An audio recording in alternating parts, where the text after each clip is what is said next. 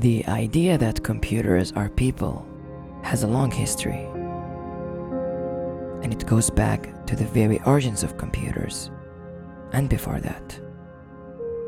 There's always been a question about whether a program is something alive or not, since it inherently has some kind of autonomy, at the very least.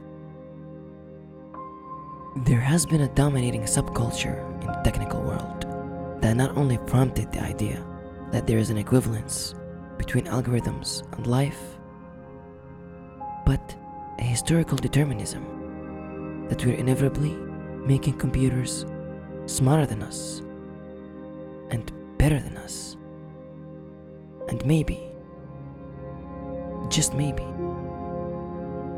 will take over the world. This is between fact and fiction.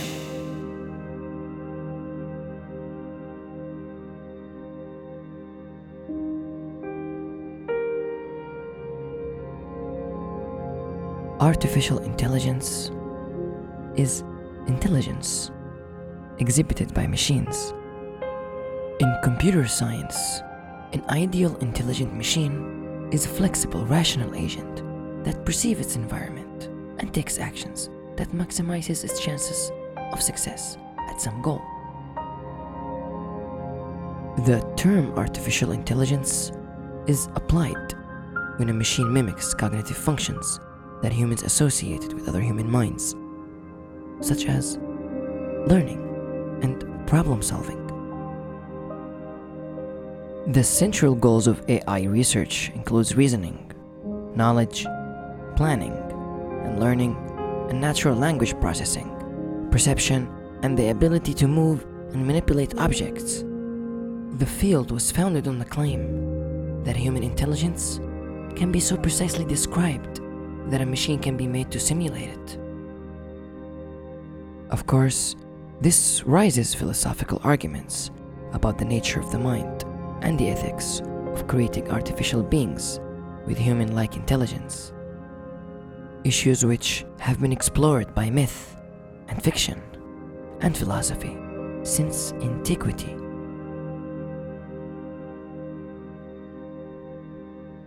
Concepts of artificial servants and companions date at least as far back as the ancient legends of Cadmus, who sewed dragon teeth that turned into soldiers, and the myth of Pygmalion, whose statue of Galatea came to life.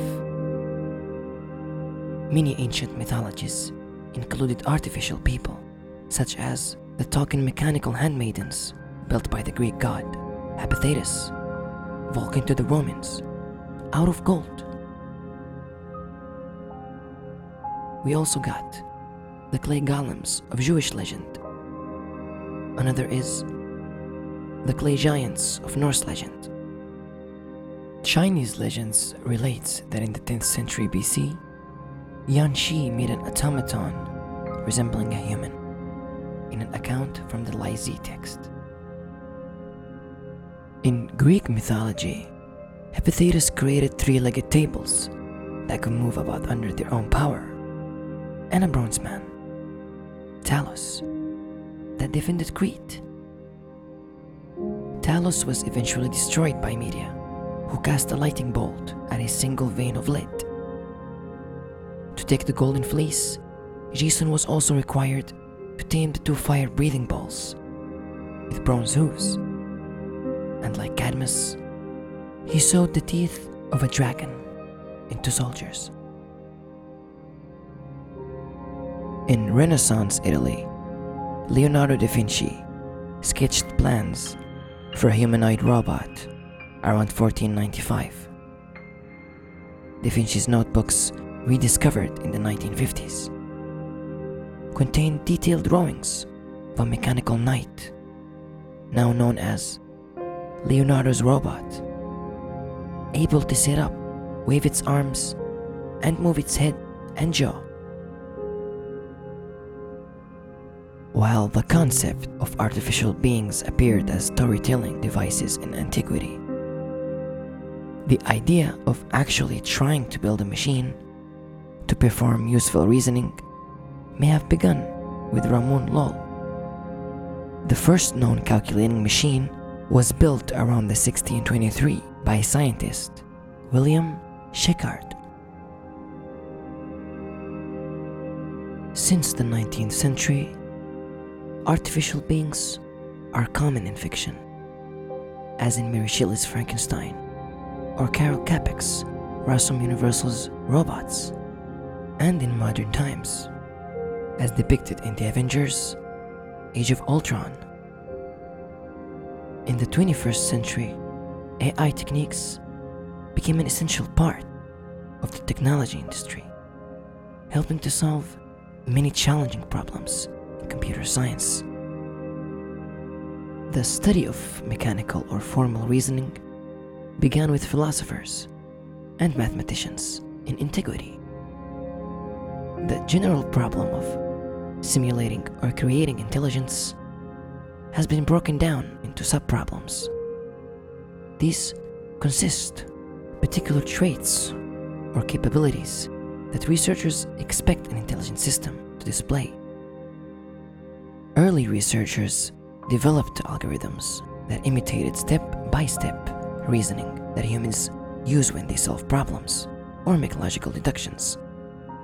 By the late 1980s, in the 1990s, AI research has developed methods for dealing with uncertain or incomplete information, employing concepts from probability and economics.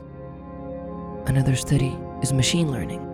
It's the study of computer algorithms that improve automatically through experience and has been central to AI research since the field's inception.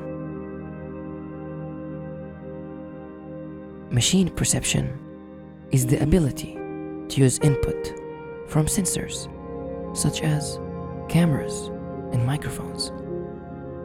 Computer vision is the ability to analyze visual input, and also natural language processing gives machines the ability to read and understand languages that humans speak.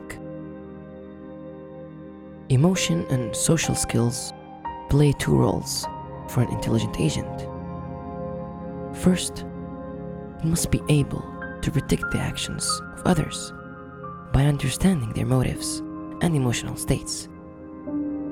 This involves elements of game theory, decision theory, as well as the ability to module human emotions.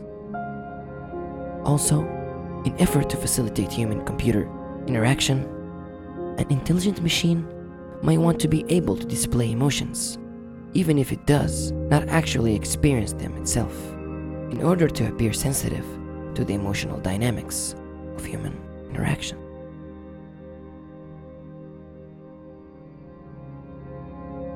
AI takeover refers to a hypothetical scenario in which artificial intelligence becomes the dominant form of intelligence on Earth.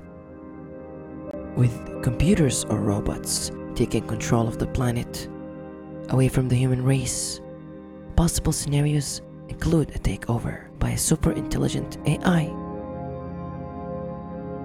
Cosmologist and author of A Brief History of Time, Stephen Hawking, have advocated research into precautionary measures to ensure future super intelligent machines remain under human control. Hawking said that robots powered by artificial intelligence could overtake humans in the next 100 years. This isn't the first time Hawking has spoken about the threat that comes along with machine learning. He also said that it would take off on its own and redesign itself at an ever-increasing rate. Humans, who are limited by a slow biological evolution, couldn't compete and would be suppressed. He also said, if I were to guess at what our biggest existential threat is, it's probably that with artificial intelligence, we are summoning the demon.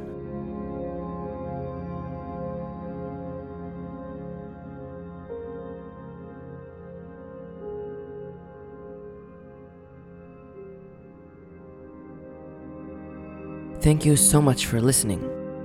If you enjoyed this show, leave a review on iTunes. And if you're on SoundCloud, hit the like button and share with friends. And if you want to know more about me and the show, visit my website. That's betweenfactandfictionblog.wordpress.com. You'll find there my Twitter, Instagram, and my SoundCloud. Plus, there's a show notes and bonus info. And apologies for delaying this episode. I know I'm supposed to be posting it on Friday, but you know how it is. Again, I am bonding with my audiences. Again, tweet me at FactFictionPod with the hashtag FactFictionSupport, and I'll contact you shortly and mention your name here on the show. And make sure to visit my website. I posted there some of my writing material. Hope you like it. I'm new to this. And you'll be hearing me the next time.